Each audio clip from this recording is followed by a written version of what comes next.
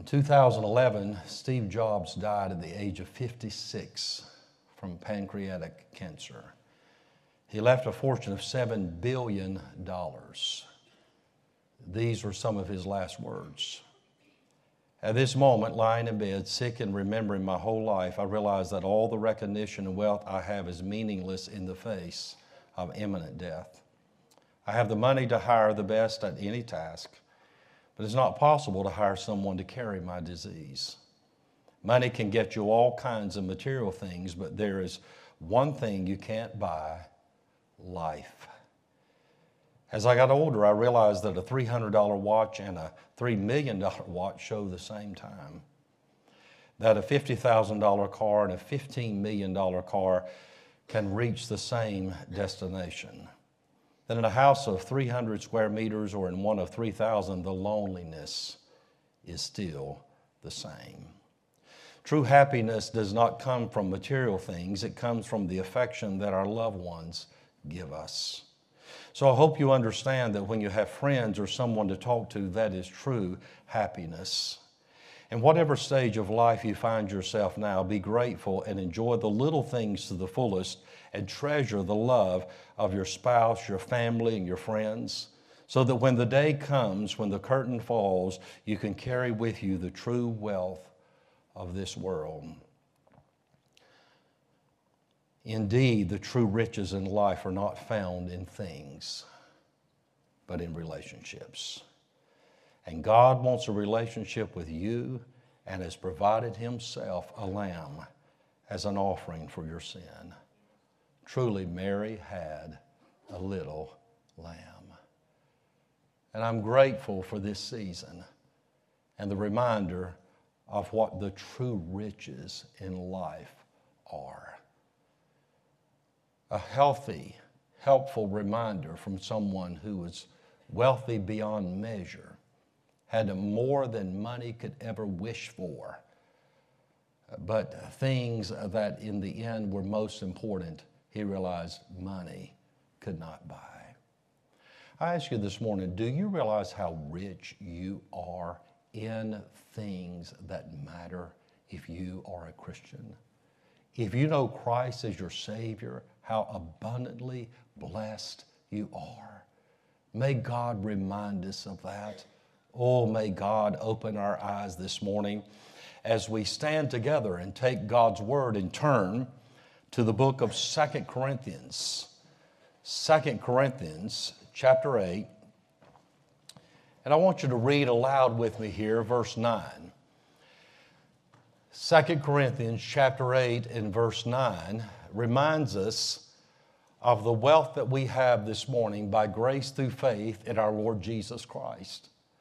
The Word of God says, "For you know the grace of our Lord Jesus Christ, that though He was rich, yet for your sakes He became poor, that ye through His poverty might be rich." Do you see it there? Let's read it aloud together, everyone, once again.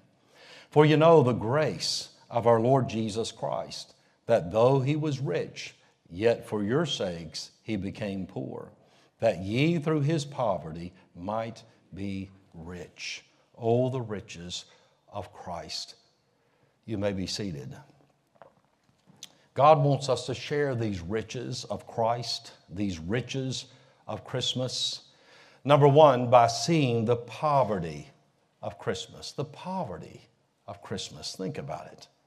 Remember last week in Luke chapter 2 and verse 7, the Bible says there was no room for them in the inn. A picture of poverty.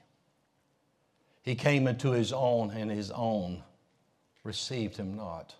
Rejection. The Bible says in Philippians chapter 2 that He laid aside His glory. He took on the robe of man, you and me, so He could die as a sinless sacrifice in your place and mine. One writer said at His birth He was the same age as His father, but older than His mother. He was also the creator of His mother. He was the Son of God by a father without a mother, and the Son of Man by His mother without a father. He was the Word who was God before all time. He was the maker of the sun, yet born under the sun. He remained in the former, yet came forth from the latter. He was the earthly child of a heavenly Father. He was the heavenly child of an earthly mother. He visited us in time so that we could spend eternity with Him. He was born of a virgin so that we might be born again, born from above. He was made the Son of Man that we might become the sons and daughters of God. He spent 33 years with us so that we might spend eternity with Him. He came to die that we might live. He walked among us so that we might walk among deity. He came out of eternity into time so that we might leave time and go into eternity. This is who Christ is. He who is rich for your sake and mine became what? Poor. Poor. He humbled himself, the Bible says. He emptied himself. He laid aside all of his rights and privileges of the throne of God. Think about that. To come and to be born in a lowly manger. The poverty of Christmas. Do you see it? Do you see Him with nothing, with very little? But the thing that was most important He had the love of those who cared for Him. I want to tell you, there is love that God has for you and love that God has for me, and there is a love that passes understanding and description when we look to our Lord and we realize it's all of grace in verse 9. Look at that. For you know the grace of our Lord Jesus Christ. It is the grace that brought Him down to man. Turn with me over to the book of Ephesians. I want you to see this in Ephesians chapter number 2. It's the very grace of God that God has given us, Christ, in forgiveness of our sin. The Bible says in Ephesians chapter 2 and verse 6, and hath raised us up together and made us sit together in heavenly places in Christ Jesus, that in the ages to come He might show the exceeding what? Riches of His grace in His kindness toward us through Christ Jesus. For by grace are you saved through faith, and that not of yourselves. It is the gift of God, not of works, lest any man should boast. The exceeding riches of His grace, unmerited favor. Christ came as a gift of God, the expression of the heart and the very love of God for us. He was willing to humble Himself and become poor. Let me ask you, are you willing to humble yourself so others can know God? Are you willing to put yourself out so others can know God? Are you willing to be taken down, cut back, emptied out, to suffer, to sacrifice even so others can know God? You have to understand the very poverty of Christmas, who Christ is and why He came, but what that involved. Oh, how He emptied Himself. But God also wants us to understand, number 2, the principle of Christmas. Write this down. As Christ followers, we prove our love by our actions. We prove our love by not just what we say, but by what we do. God wants us to demonstrate His love. The Bible says, now Paul here in this context was encouraging the Corinthian believers to act upon a promise they had made a year before. There were those in need in Judea, and they were taking up an offering. They said, we'll take up an offering. Others got excited and said, if they're going to give, we're going to give. But they had been reticent. They had been hesitant to give, and a year had passed. And he said, now, here's what I want you to do. He says back in verse 8, I want you to prove the sincerity of your love. And you do it by performing, verse number 11, the doing of what you said you would do. Underline prove, underline perform, from a willing heart and a willing mind in verse 12. Notice verse 14, but by an equality that now at this time your abundance may be a supply for their want, and that their abundance also may be a supply for your want. that there may be equality. He said, now help people out. Not only talk about it, but do it. He says, I want you to show here the principle of Christmas. Christmas is all about giving. Not just saying you love someone, but actually showing them. Are you going to show people the love of God this Christmas? Are they going to see it in you, not just in what you say, but in what you do? We give because we love. And this is unfolded here. It comes in verse 16. But thanks be to God, which put the same earnest care into the heart of Titus for you. God put it in Titus's heart to care for you. He came to you as my messenger. Boy, think about this. What is in your heart to do for God and others? That's the principle of Christmas, is it not? For God so loved the world that He gave. That's the principle. That's what God is trying to teach us all.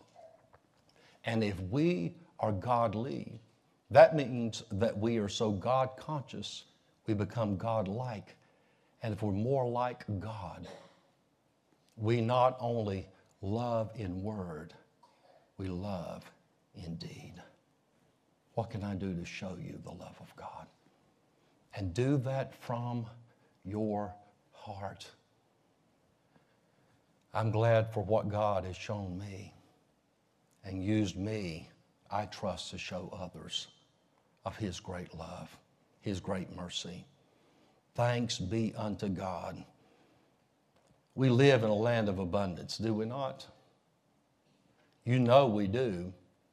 When a fired football coach will make $25,000 a day for the next 3 years to do nothing. Now that's just one. Another recently fired football coach will make $26,643 per day for the next 8 years to not coach. Imagine that. A $78 million buyout, fully guaranteed. I don't think we realize how blessed we are because we have so much. And the more we get, the more we want, and we're blinded to what we already have. And because if we're not careful, we go down that path, the more we get, the more we want, the more won't satisfy.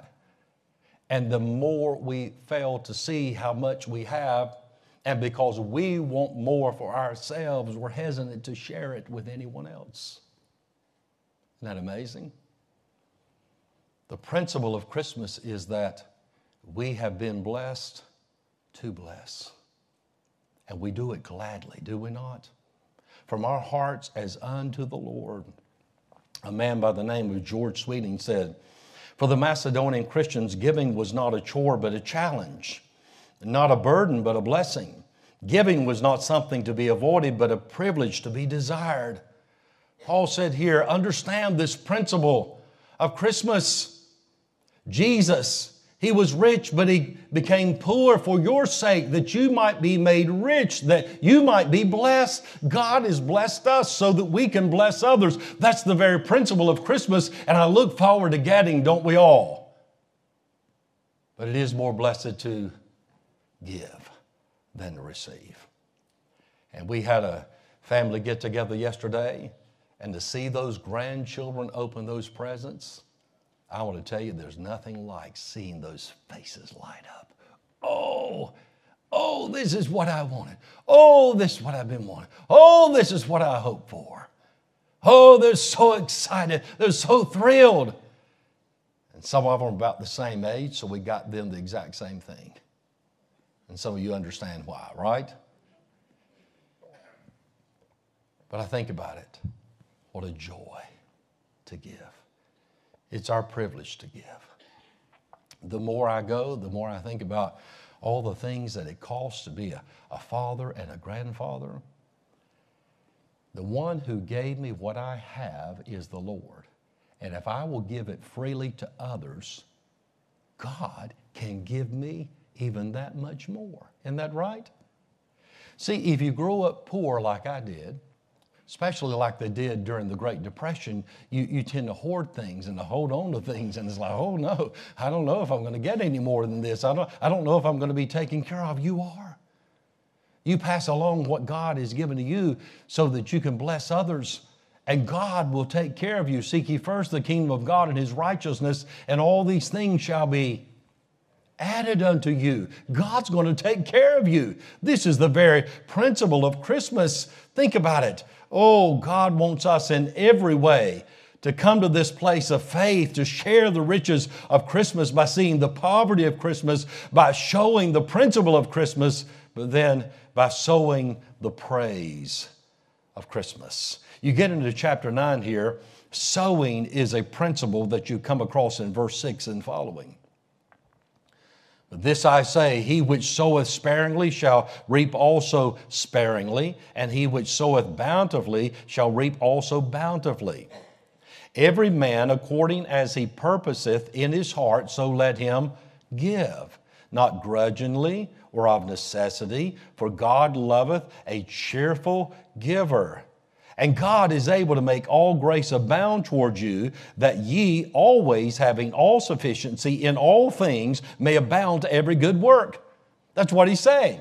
You give as God is given to you, and God has grace sufficient to make you abound, to continually replenish you, supply your every need. God has all sufficiency in all things. There'll never be a want, a lack in the lives of His children that God knows is legitimate. God will take care of us. So the Bible says He's able to multiply our seed sown in verse 10.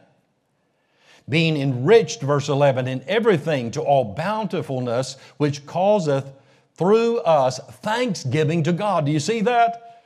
Here's the very praise that we sow. We see that God has blessed us. And he says, because you see how blessed and how enriched you are by grace through faith in the Lord Jesus Christ, you not only serve others, but you sow gifts of goodness, of gratitude, of thanksgiving and praise. I want to tell you, how long has it been since you sowed some seeds of gratitude in your family? Hasn't God been good to us? Hasn't the Lord blessed us? Oh, we're so blessed. Seeds that can take root in a heart that says, you know what? We are blessed. God has been good to us. Is your conversation about the goodness of God, the blessing of God, the faithfulness of God? Is that what you sow in your conversations? Or is it, woe is me? Life is just such a hardship. It's just such a trial continually. Have you ever been around someone who's always talking about the goodness of God? I'll tell you, that's one reason I always enjoy being around Rebecca's dad, my father-in-law. Hello, Tim, was the first words he said to me, just like that. And I can see him walking around his car to shake my hand to meet me for the first time. Hello, Tim. I said, well, hello, how you doing? He said, oh, I've heard about you. Rebecca's told me about you. And he talked. And you know what? He's always been upbeat. He sent us a text. He does the preachers in the family. And he says, let's be full of the Holy Spirit. Our people need something from God, from that book. Let's give them something from that book today. I'm praying for you all. He sows seeds of faith and courage and encouragement and gratitude unto God in my life. What are you sowing in someone's life? Are you sowing that by focusing on who God is and what God has done and how He's giving you this greatest gift of all? He forgave all of your sin. You are innocent in the eyes of God. You are not guilty. And it's not because of what you've done. It's because of what Christ has done in emptying Himself, humbling Himself, coming in the form of man, bearing in His own body your sins and mine on the cross. No wonder the songwriter said, hallelujah, what a Savior. Oh, what a Savior today. He's been good to us, but it doesn't stop there. He says in verse 12, for the administration of this service not only supplieth the want of the saints, whatever need we have, the grace of God, the goodness of God, the blessing of God in your life, but is abundant also by many thanksgivings unto God. The more we praise God, the more we see the goodness of God in our lives, but the more God blesses us. You've got someone that's grateful for what you do for them. It makes you want to do more, right?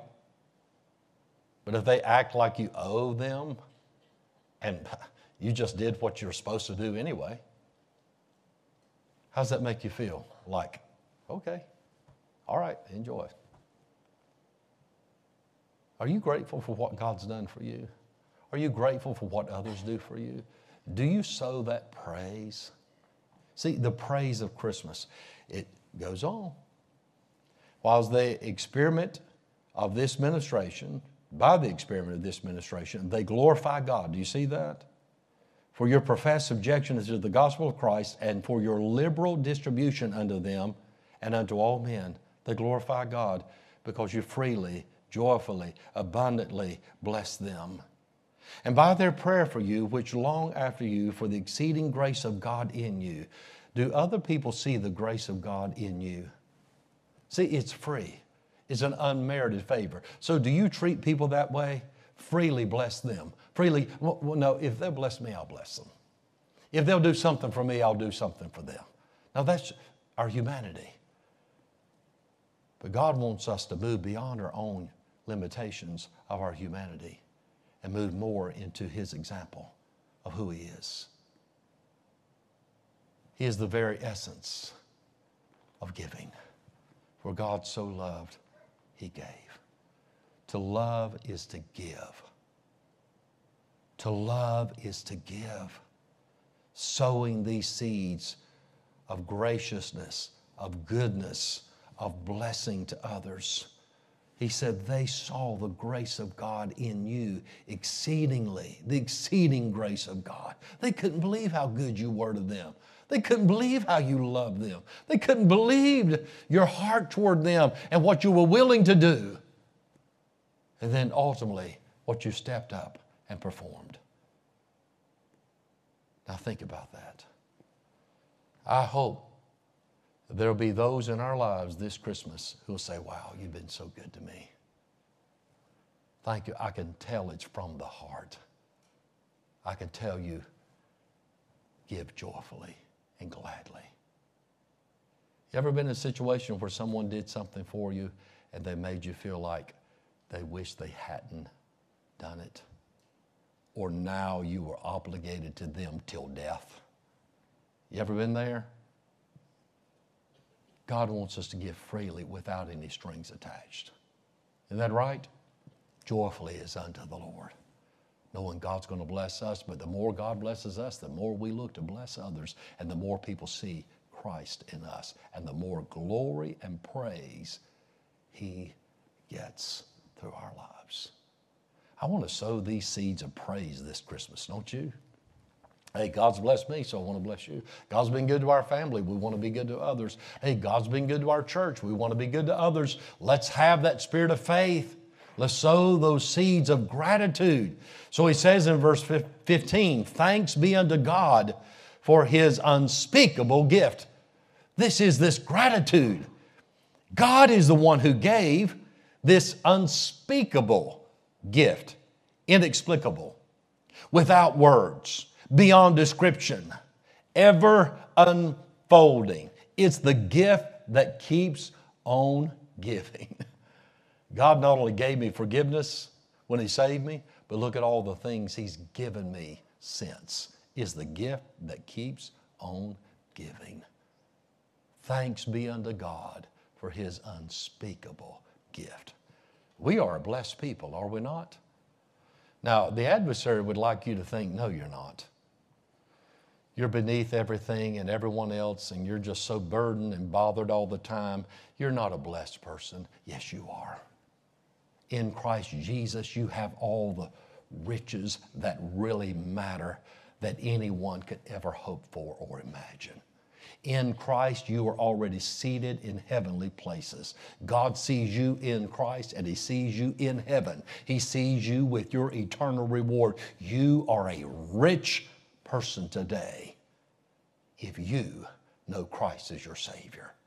And you have been blessed by God freely. And as God has freely blessed you, He wants you to freely bless others. I think about the opportunities that God has given, how rich we've been made through the poverty of our Lord Jesus Christ. Corrie ten Boom said, "Who can add to Christmas? The perfect motive is that God so loved the world. The perfect gift is that He gave His only begotten Son. The only requirement is to believe in Him, and the reward of faith is that ye shall have everlasting life." God help us to share the true riches of the gospel and tell others of this great gift that keeps on giving. I thought this was interesting. How many of you, most of us perhaps, have seen a Charlie Brown Christmas? Have you seen that? We actually had that Christmas tree in the lobby this past Thursday night. It really was. Kind of an empty looking, sprawling tree. One ornament. And I loved it. I thought, man, I love it. I actually have a Snoopy phone in my house. I have a study there. When I was 15 years old, I went to Southern Bell in Salisbury, and I signed up to have a phone put in our house. We had not had one prior. When my friends would say, "Hey, Cruse, what's your phone number?" I'd say, "Well, give me your number and I'll call you." I didn't have a phone. I'd go down to the phone booth and I'd give them a call and act like I was at home. So I thought, I'm going to get a phone. And I went in there. They said, "Well, here's the showroom. You can pick out any phone you want." How many of you remember those days, going through the phone showroom? And I picked out a house phone, and I thought, well, I'm going to put one in my room. And I saw this Snoopy phone there. And I thought, that's it. And I bought that Snoopy phone, and I remember just talking on that phone into the night, there in my bedroom at home. Brother Larry heard me talk about that one time, and some years back he showed up with this. "Pastor, I got you something." I said, "Well, what is it?" He said, "Well, take a look." And I opened it up. It was a Snoopy phone. He said, "I heard you tell about it. I saw this at the antique store, and I thought I'd buy it for you." I said, "Antique? I don't know if I like that word or not." He said, "But I bought it for you." And I put it in my study at home and hooked it up, and it works.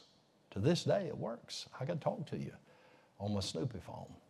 But I thought this was interesting. I read this recently, that in 1965, Charles Schulz, a devout Christian and the creator of the Peanuts comic strip, he was asked to create a Christmas special by CBS. He agreed with one requirement, that they allow him to include the story of the birth of Jesus. Although the station executives were hesitant and tried to convince him otherwise, Schulz was insistent. As a result, for the past 50-plus years, millions of people have watched A Charlie Brown Christmas and heard the story of Jesus and what Christmas is all about. It wasn't until a few years back, this writer said, that I realized a message in the film as well. Linus, a child who seems to have some insecurities as he carries a security blanket with him at all times. In fact, Linus never drops his blanket except once. While sharing the message of what Christmas is all about, quote unquote, Linus drops his blanket at the exact moment he says the words, "Fear not." Isn't that wonderful? In this seemingly innocent moment, he delivers a powerful reminder of the true meaning of Christmas. We are to fear not, for Jesus is born. We needn't rely on material things for security. We have God, Emmanuel, with us. Truly, Jesus Christ is come, is the true meaning of Christmas. The writer went on a while back, someone informed me that Linus picks up his blanket at the end of the speech. So I had to think about my understanding and what I was seeing. Well, he was right. He does pick up his blanket at the end of his speech, but however, he drops it again later on. Amid the big, bright, colorful, shiny, artificial trees, Charlie Brown chose the least of these, a little wooden tree with just a few branches. Shortly thereafter, Linus uses his blanket to wrap around the base of the tree and says, quote, maybe it just needs a little love.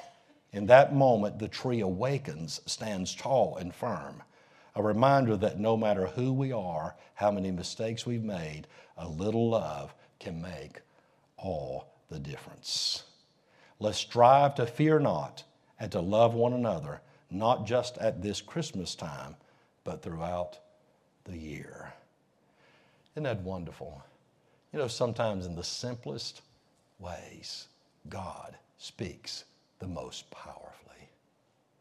I'm telling you, because of Christ, he who was rich became poor, so that we don't have to fear, and we can embrace the true riches of love and forgiveness and acceptance and security in him. Fear not. I'm going to tell you, a little love goes a long way in a cold-hearted world. And friend, I don't know what you are facing, or I don't know where you're coming from today, but I want to tell you, there's a God in heaven who made you, and there's a Savior who died for you, and he loves you. And he didn't just talk about his love for you. He showed it. He gave himself for you. My dear friend, Pastor Clarence Sexton said, when I am where God wants me to be, God will take care of everything. I believe that. And I just want to ask you this morning, are you where you need to be with the Lord? Do you know the Lord? Are you saved? Do you know Christ is your Savior? If you died today, do you know heaven is your home? If you know that, what are you doing to represent and reflect the true riches of Christmas? We are truly blessed to bless others. And may it be so through your heart and your life and mine this Christmas season. Let's stand with our heads bowed.